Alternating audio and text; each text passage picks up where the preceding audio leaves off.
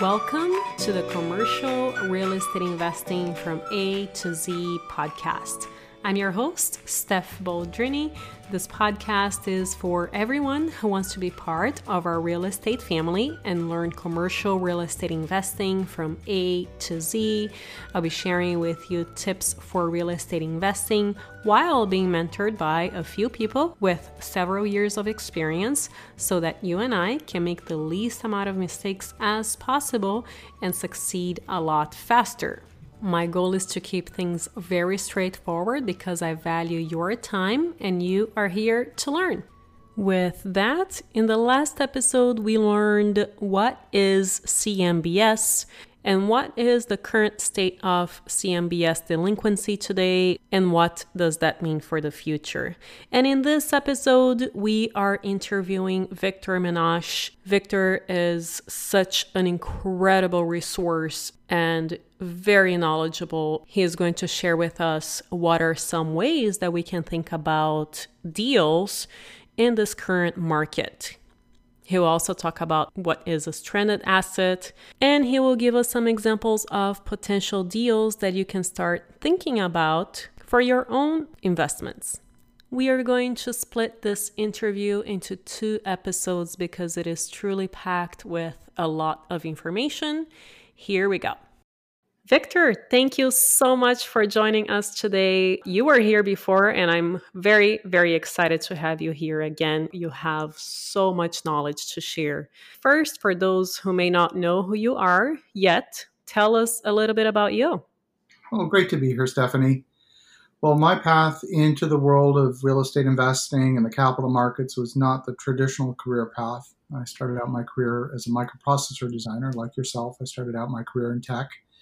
And if you've ever watched a movie on the back of a seatback display on an Airbus aircraft, that's my microprocessor in most of those displays. Canon printers and Hewlett-Packard storage networks and Pachinko Pachi slot machines in Japan with Sammy Sega and NVIDIA and all kinds of different crazy applications all over the world. So that was some of the most fun I've had in my life. And about 2009, when I was working on a cellular network in Japan, traveling back and forth to Tokyo every couple of weeks, it was burning me out physically, emotionally. I decided to make a bit of a left turn in my career and move into the world of real estate investment and development on a full-time basis. So it was a hard left turn and rediscovered some of the skills that I had developed in the tech industry. Obviously, many of the skills are very portable, whether it's project management, leadership, raising capital. All of those things carried over pretty much directly into the world of real estate investing. So entered the market at what was a moment in history that looked like the opportunity of a lifetime. Little did I know that a decade later, here we are with maybe even a larger opportunity than the financial crisis that happened a decade ago. So that's how I got here. You gave a wonderful presentation a few weeks ago on thinking about deals during these times and at any time, actually. Why don't we start with what is a stranded asset? And then we'll jump into some examples of how people can start thinking about deals. I'd like to make a distinction in defining a stranded asset. Because most of the time, especially in an environment like today, people are thinking about distressed assets. Now, in a lot of cases, those distressed assets haven't appeared on the market yet, or if they are, it's really just the very beginning. We're in the midst of a moratorium on evictions, a moratorium on foreclosures, but we know there's a backlog at this stage of millions of distressed properties. The report that I read last week showed 4.5 million homes in the United States either in default or in forbearance. And that happened literally in a very short time period. Now, if you think about the entire financial crisis that took 5-6 years to play out, a total of 10 million distressed properties, we've gotten half that in just a few months. So the speed with which this market is gone into distress is unprecedented. There's a lot of money sitting on the sidelines today saying, just waiting for those distressed assets, whether it's single-family homes, hotels, you name it, office buildings, retail. There's going to be a ton of distressed assets on the market, and all the money will be chasing those distressed assets. What I don't like about that is that when there's a lot of buyers and a finite number of sellers, that's what I call the auction. If there's just a single bid on a property, you can often get a good price, but if there's 10, 15, 20 bids, then almost guaranteed you're going to end up paying too much. And that's, I think, the environment that we find ourselves in today. When people are looking for a marquee hotel coming on the market at 30 cents on the dollar, 50 cents on the dollar, it's going to be a bidding war. It's going to be an auction. And I just don't like the auction environment because you're almost guaranteed to pay too much. So we'll make the distinction between a regular, normal performing asset, which is what some people like to buy. Then there are the distressed assets, whether they're physically distressed, financially distressed, some kind of turnaround, some kind of value add play can bring those assets back to their former glory or to some new potential, to some higher and best use. And that's what people are traditionally conditioned to look for in terms of a deal, if we can call it that. But there's this third category of asset that it's below the radar. People can't see it. It's not readily visible. And that's what's called the stranded asset. Now, the stranded asset is an asset that is a perfectly good asset. What makes it stranded is you can't get to it from here. So imagine for a moment, one of the examples that I give, there's a lighthouse in Prince Edward Island called the Baywatch Lighthouse. And you can actually book this lighthouse on Airbnb. It sleeps 7. You can stay in it for the weekend. It's in all the tourism brochures, and that would be a wonderful income-producing asset.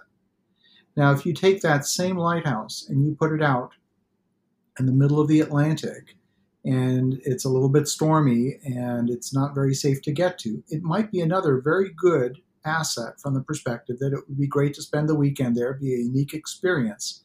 But it's stranded because you can't get to it from here, or it's difficult to get to it. It's inaccessible in some way. And that's what distinguishes a stranded asset. It's like if you were to try and find a Rembrandt painting at a garage sale. Nothing wrong with a Rembrandt painting. In fact, it's a wonderful painting. You just don't expect to find it at a garage sale. It's in the wrong place. It's out of position. And it's that quality that makes it stranded. Not because there's anything wrong with it. It's out of position. It's in an unusual place. So I'll give you an example of something that was somewhat a distressed asset, but for the most part, a stranded asset. And this is actually an example from my book, Magnetic Capital. I wrote a book on how to raise all the money you need for any worthy venture. And this is a project that I worked on a bunch of years ago, where my partner and I came across a baseball stadium, a minor league baseball stadium, about an hour outside of New York City. What distinguished this particular stadium, it's called Skylands Park.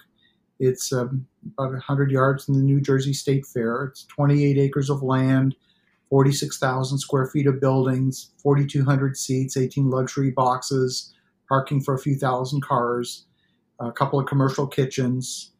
This particular stadium was built in 1993 for $11.5 million. And about a year later, it went into bankruptcy with $26 million in debt. Don't ask me how they did that. There had to have been some funny business. Mm-hmm.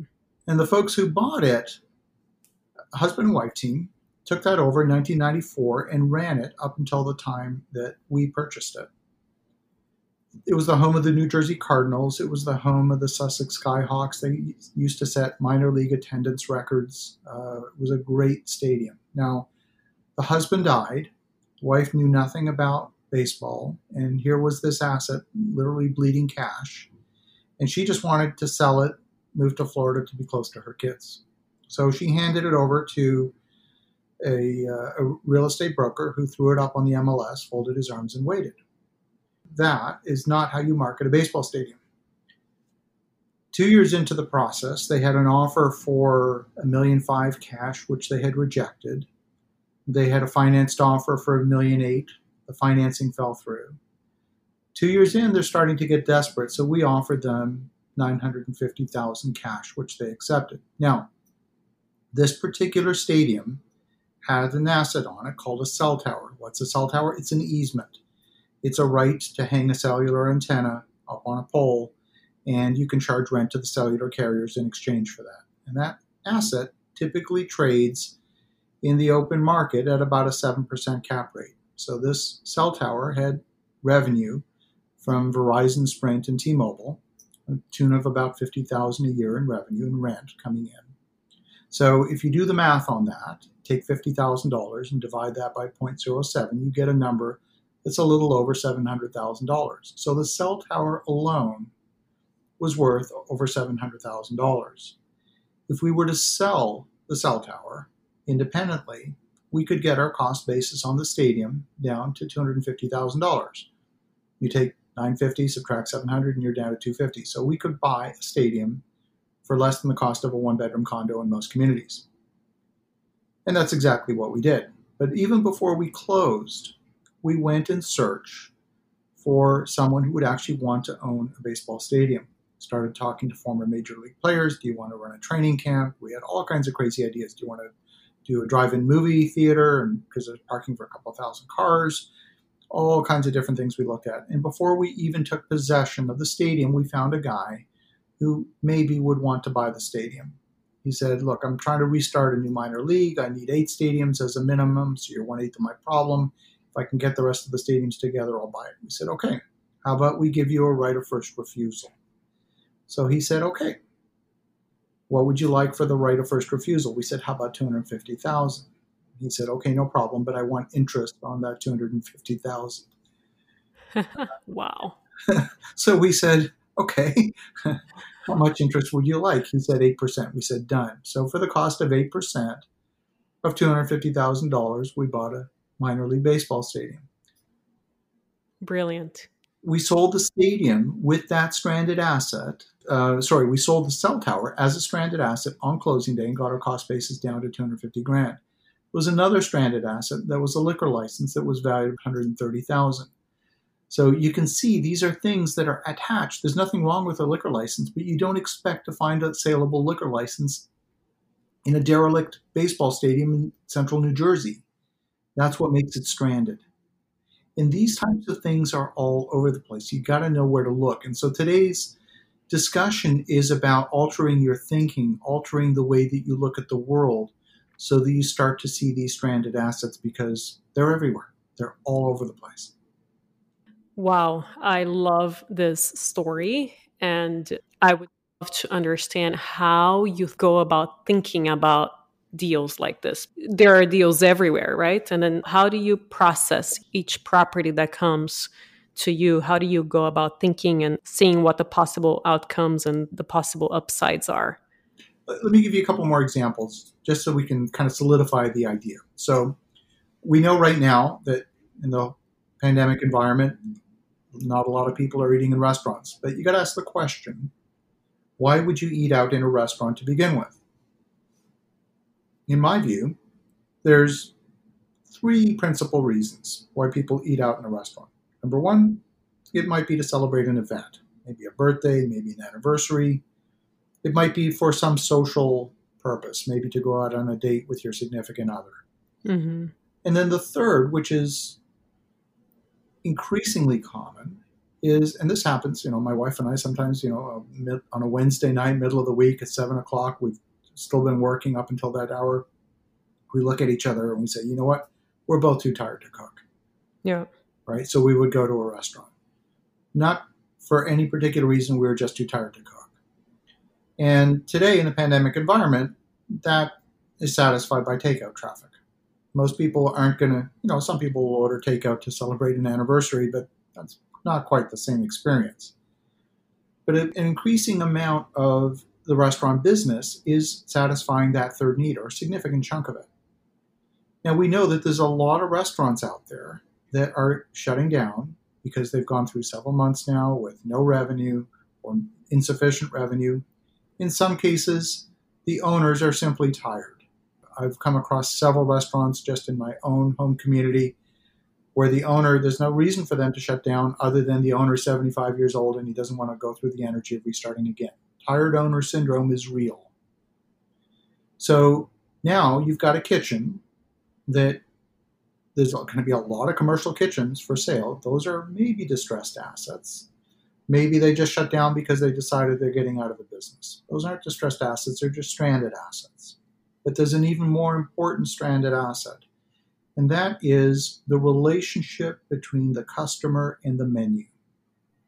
So if their favorite item is, let's say, the lamb bolognese sauce, and only that restaurant has a lamb bolognese sauce, and that restaurant is closing down, where are you going to get that meal? So the stranded asset is that menu item.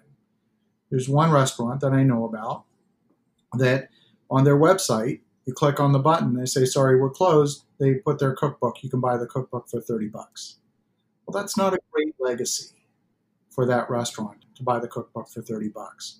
What if you could set up a commercial kitchen in an industrial location instead of at $45 a square foot triple net in a retail location? What if you could put that in an industrial location with good freeway access at $8 a square foot? And now you consolidate the menus of 6, 8, 10 restaurants that have gone out of business out of that one commercial kitchen, and you run a delivery service. You can pick up the kitchen for pennies on the dollar because there's lots of them for sale right now. And the stranded asset is that relationship between the customer and the menu. And maybe you give the guy who owned the restaurant with the lamb bolognese sauce, you give him a little bit of a royalty. So every time someone orders that menu item, he makes a few nickels.